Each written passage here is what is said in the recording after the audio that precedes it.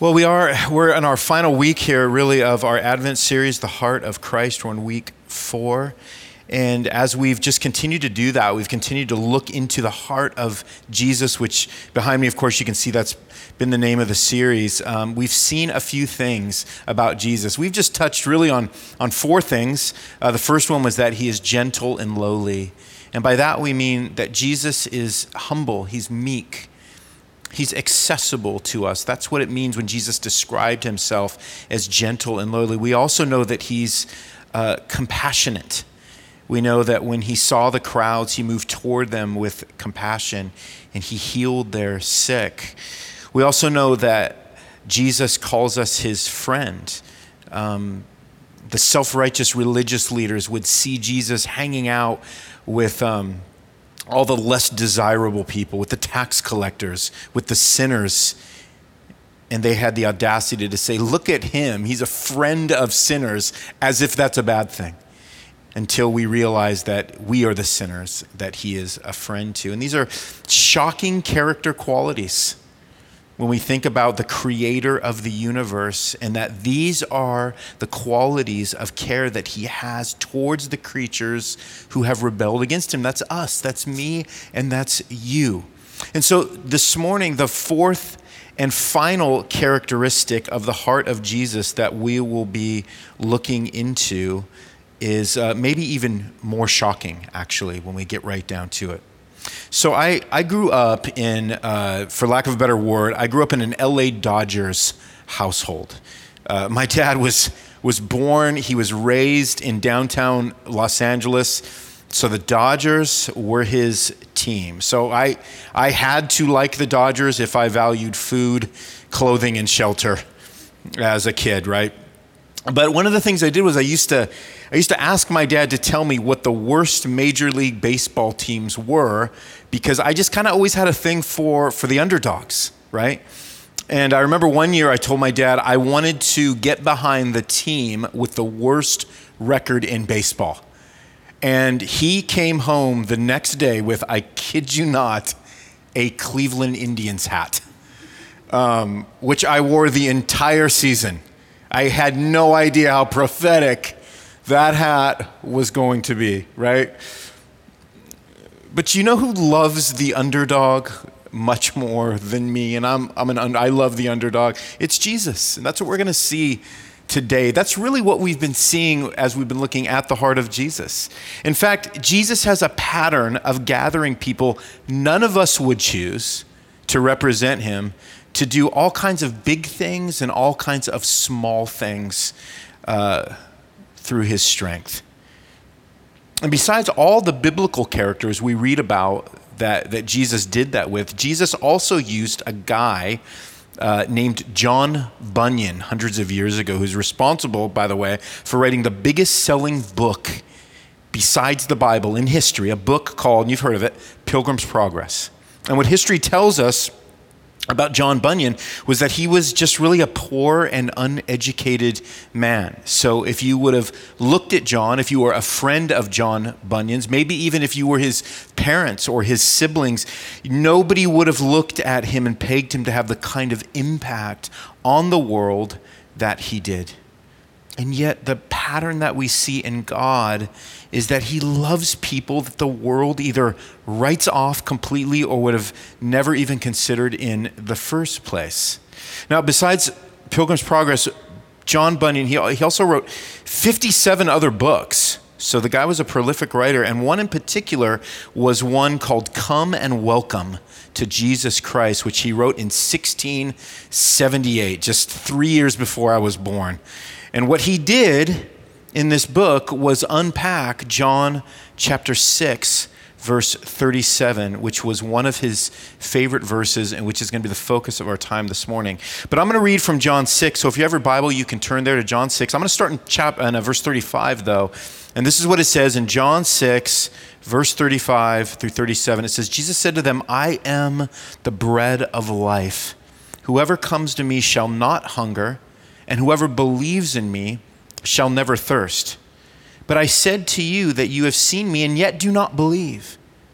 But all that the Father gives me will come to me, and whoever comes to me, I will never cast out. So verse 37 is this, and this is what we're going to be unpacking, is that when Jesus says, all that the Father gives me, I will come to me, and whoever comes to me, I will never cast out. And what I'm going to do, a bit unusually this morning, is I want to literally read the words of John Bunyan and how he unpacks verse 37. I think he does a much better job than I could have done, and I was so taken with how he unpacked it that I thought, let me just go through how he does this. The first word that John unpacks when we look at verse 37 is the word all.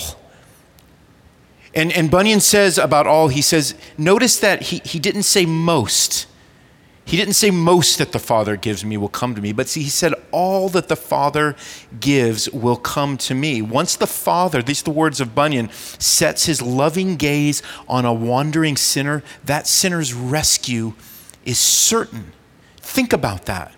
Think about just the massive implications of the fact that your salvation has nothing to do with anything you've done or did. That's why the gospel is good news. It's because of the word all. Once the Father sets his gaze on a sinner, that sinner's rescue is certain. Secondly, he focuses on the word the Father, all that the Father. And what Bunyan tells us is that our redemption is not a matter of a gracious son trying just to calm down an uncontrollably angry father. All that the Father gives me. Bunyan says the Father himself ordains our deliverance. He calls our deliverance. He calls us in such a way that we can't refuse him when he calls. He takes the initiative. He takes the loving initiative with the sons and daughters that he calls to him. All that the Father, and the next word he uses is gives. And Bunyan describes it like this. He says gives, not haggles over. It is the Father's deep delight to freely entrust rebels, unrepentant rebels, into the gracious care of his Son. And again, it starts to give you a picture. It starts to give you a picture of the heart of Christ. And then we get to this word, will come. All that the Father gives me will come. And so Bunyan focuses on those two words, will come, by saying God's saving purpose for a sinner, it's never thwarted. They will come. He is never frustrated. Can you imagine somebody that's never frustrated? He never runs out of resources. Bunyan tells us if the Father calls us, we will come to Christ. And then he talks about the next three words, and whoever comes. And Bunyan goes on to say this. He says, yes, we are not robots. He said, while the Father is clearly the sovereign overseer of our redemption, we are not dragged kicking and screaming into Christ against our will. Now listen to the way he fleshes that out for us. He says it this way. He says, divine grace is so radical that it reaches down and turns around our very desires. So we do have free will.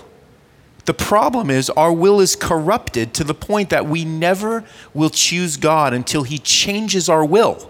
Till he gets in there and he just sort of gets his hands in there and he redirects our will and our desire to now move towards himself. So divine grace is so radical that it reaches down and turns around our very desires, and our eyes are open, Bunyan says. Christ becomes beautiful. We come to him, and anyone, whoever comes, is welcome. But again, what we know about God is that he is the one that has to get in and do the work, do that life-changing, altering reversal of our desires. Because although we have free will, our will has been corrupted. And then he gets to the next part of the verse where he says, all that the Father gives will come to me. And whoever comes to me, I will never cast out. So what Bunyan says about these words, come to me, comes to me, he says this, he says, we do not come simply to a set of doctrines, right? We do not come to a church. We do not even come to the gospel. All these things are vital, he says, but most truly we come to a person. We actually come to Christ himself, who will in no wise cast us out. And then Bunyan unpacks the final words of the passage by saying this. He says, they that come to Jesus Christ are oftentimes heartily afraid that Jesus will not receive them. And this observation is implied in the text, I will never cast out. For had there not been a proneness in us, listen to this, to fear being cast out, he would not have waylaid our fear. So the fact that we are afraid that there's no way that after God pulls us to himself that he won't cast us out, that is the very reason why we are reassured in this passage that we will never be cast out. Listen to how Bunyan writes these next lines. He says, but I am a great sinner, you say. I will never cast you out. But I am an old sinner, you say. I will never cast you out. I am a hard-hearted sinner, you say. I will never cast you out.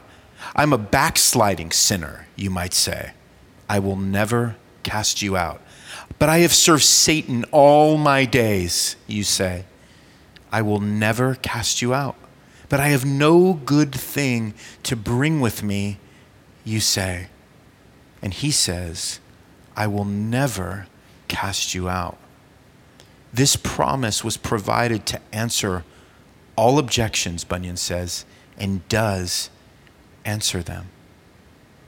This is the good news for us 5 days before Christmas as we're celebrating a child that came to earth, that pierced the darkness with his light, who lived a life we could not live, who died a death that we were destined to die in sin, who was raised to new life so that we might have new life in him, so that we might receive the righteousness that we don't have and that we can't earn, that was given to us by grace, by God, in Christ.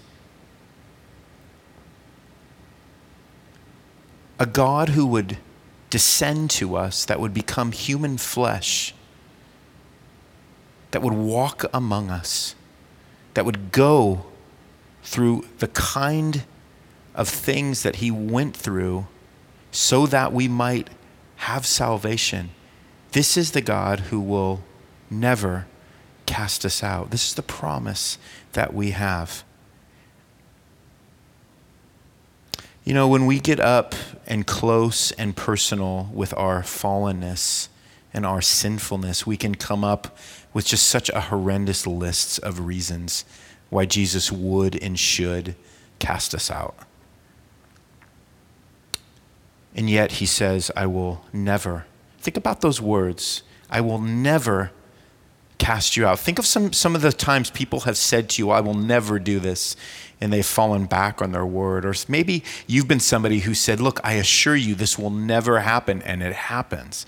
I will never go this far. I will never forget to keep my promise. And yet, at times, we find ourselves breaking those promises, letting people down. That never turns into an ever.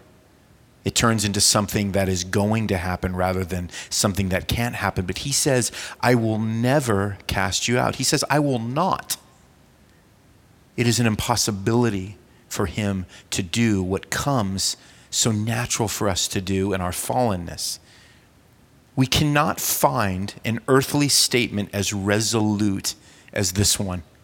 I will never cast you out. I can imagine being in my parents' house and thinking they will never cast me out, but there could be a reason for them to cast me out. I can't imagine Melissa ever having a reason to cast me out, but she might have 37 reasons someday or today, right?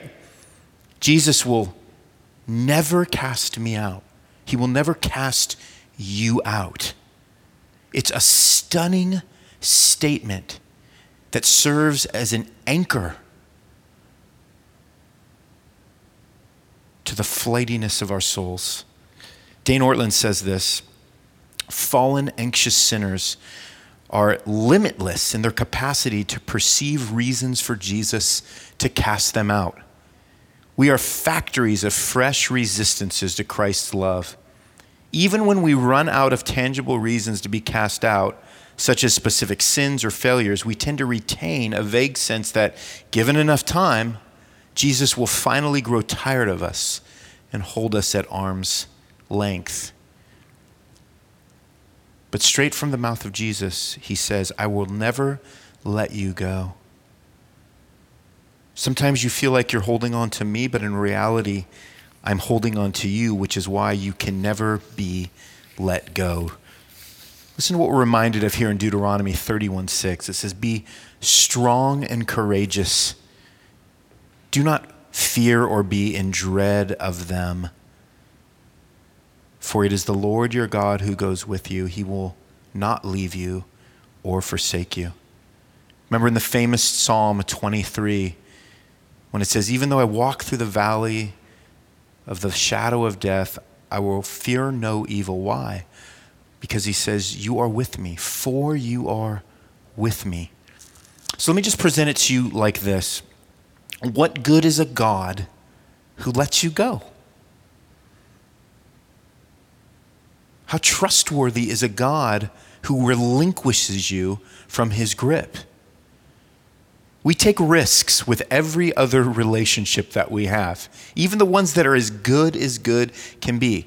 But there's no risk when it comes to whether God's hands are firm enough and his heart soft enough to ever relinquish you. Here's the difference between Christ and us. And it's that he is not fickle.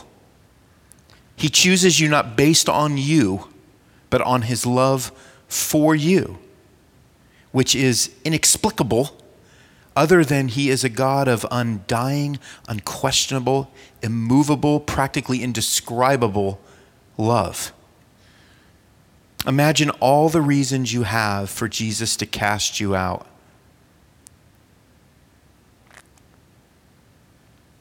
But all those reasons are actually no reasons that play into his reasoning at all. So how should this change then? How should this change us and how we see Jesus during this Advent season, which again is coming on the heels of just a year that none of us saw coming? Well, this means that number one, knowing that Jesus will never cast you out. He will not cast you out. It means that Jesus is safe to run to. It doesn't mean there's no risk in being a Christian. What it means is that a Christian has no risk in losing Christ. And there's a big difference there because there is a cost to following Jesus.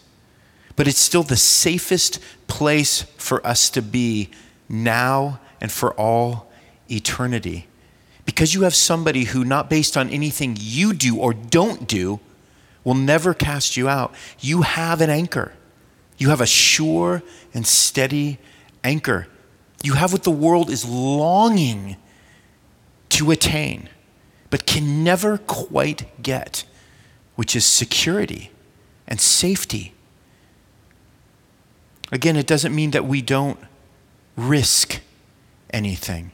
It doesn't mean that Christians throughout the years and the centuries haven't suffered persecution for following Christ. It doesn't mean that men and women and children now aren't suffering, aren't paying the price right now for following Christ. But when we talk about safety, when we talk about security, we talk about something that is meant to carry us through this life into the life that is to come. We will spend eternity in glory with Christ. Jesus is safe to run to. In fact, he's the only safe person to run to and give all of ourselves completely to. So Jesus is safe to run to, and Jesus is secure, secondly, once you run to him.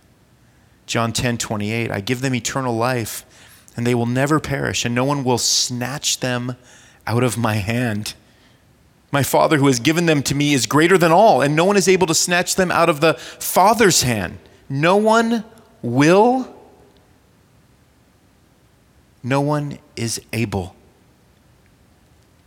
So when we consider this season, we consider Advent, this time of waiting, anticipation, and hoping. We consider the God that came to us, the God that put himself in our place, the God who is sympathetic to us, the God who understands us, the God who humbled himself, made himself accessible to us, the God who shows us compassion, the God who calls us, his rebellious creatures, his friends. This is the God that will never cast us out. He will never leave us. He will never forsake us. He is our safety. He is our security. Do you have that safety and that security? Are you somebody who has that safety and security, but you forget it so quickly and easily like I do? This is a time for us to remember Christ. This is a time for us to remember the place that he has in our life is a place that he prepares for us as he holds us deep in his arms. And he never lets us go. Whether you know it or not, it's the thing that you want more than anything else. You want to be loved. You want to know that no matter what, you have somebody who will never let you go. And what Scripture tells us about Jesus, about the heart of Jesus, is that he is that person. Will you embrace him today? If you're somebody who feels far away from Jesus, will you embrace him today? If you're somebody that just feels kind of self-righteous and feels like, man, this message feels mushy, Ronnie. It just feels kind of like, it doesn't feel like there's a lot of meat to what you're saying. Well, in reality, it's just the opposite. Everything I'm saying is the meatiest thing I can be saying right now in terms of who Jesus is and what his heart is for you. And so the encouragement for us today is to run to the safety and security of Jesus with the knowledge that when you are his, he never lets you go and he never casts you out. Let's just take a minute and pray before the Lord that he would remind us of these things. He would encourage us. If we need conviction, if we need to come before the Lord and repent of our sins and have our lives changed and restored and redeemed, let's do that today. Let's go before the Lord. Will you pray with me? God, we thank you that your promise is that you will never cast us out. All that the Father gives you will not be snatched out of your hand. Things are snatched out of our hands all the time, but they're never snatched out of your hand. And Lord, I pray for those who just have forgotten that or have tried to take so many things into their own hands and now feel very unsteady in life and anxiety-ridden, Lord, that you would remind them that you are holding them, you will not cast them out, and these things that they're gripping so tightly, Lord, you are gripping them even tighter so that they can let loose. And Lord, for those who have never come into a relationship with you, for those who are trying to be the masters of their own destiny, Lord, I pray, Lord, that you would show them the futility of those things. Lord, that you would show yourself to be beautiful and loving and inviting and somebody who will, under no circumstance, once they are your own, ever let them go. Lord, show them that you are the safety and security that they have longed for, that all is required is that they see, that they feel their need for you, and they come to you, they confess their sins. You will be faithful to forgive their sins. You will cleanse them from unrighteousness. They will become a child of God. They will become a member of the church. And God, we just pray that you would do this work, the work of Advent, which is a light piercing the darkness. Lord, would you do that to these hearts that are watching and listening right now? And would you fill us with hope as we now wait for Christmas and we remember the beauty and the glory that came because you came as a light in the darkness. And we thank you for this beautiful and life-changing reality for us. And we pray these things in Christ's name. Amen.